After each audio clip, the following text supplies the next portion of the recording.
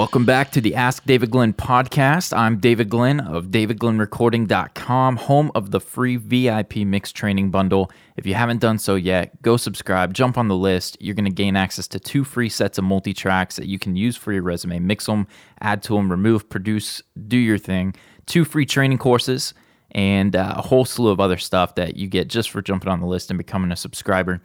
We're going to be talking about parallel compression today, but before we jump in, I want to let you know this podcast is brought to you by themixacademy.com, where for just $27 a month, you're going to gain access to session files, start to finish mixing tutorials, online coaching calls, exclusive member discounts, and more. Sign up today at themixacademy.com. You'll get your choice of one of my premium training courses included with your membership. That's themixacademy.com. All right, today's question comes from my man Matthew.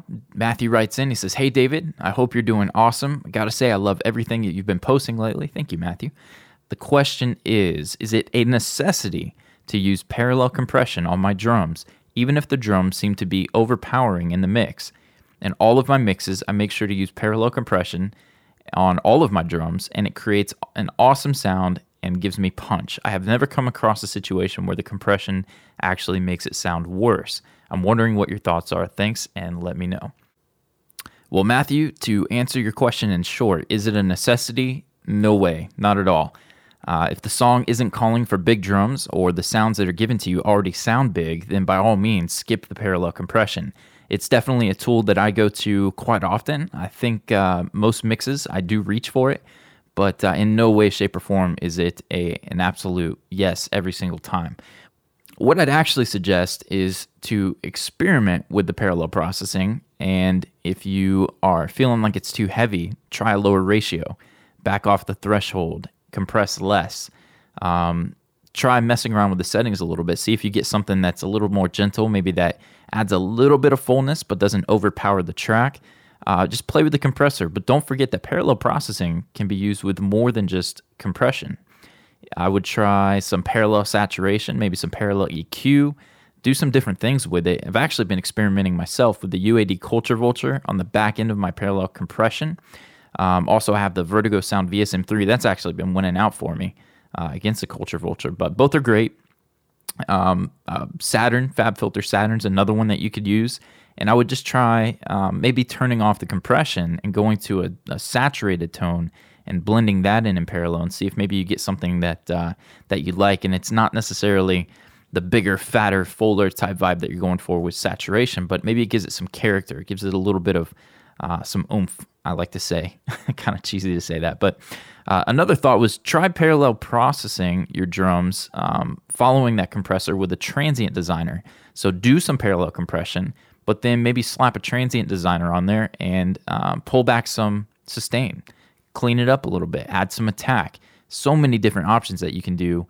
I really love the iZotope Alloy 2 multiband transient designer because I can do different things to the low end, the mids, and the top. That's an excellent tool. But ultimately, I just want to encourage you, man. I need to take my own advice here, is to trust your gut. Listen first. Listen to what you've been given, and then determine whether or not you even need to do anything at all. And that goes for more than just drums. I'm guilty of just jumping in, processing things as if I produced the track. I'm always going and doing some sound design stuff, and whether it's I just picked up recently the Abbey Road King microphone plugin, and I've been having a blast with that. I think I ended up having like 20 instances on the latest mix that I'm working on, a hip hop track. But it's not always necessary to go crazy. So listen first, then determine your plan of attack by deciding what you want things to sound like, and then, and only then, reach for the tools to help you accomplish the sound that you hear in your head.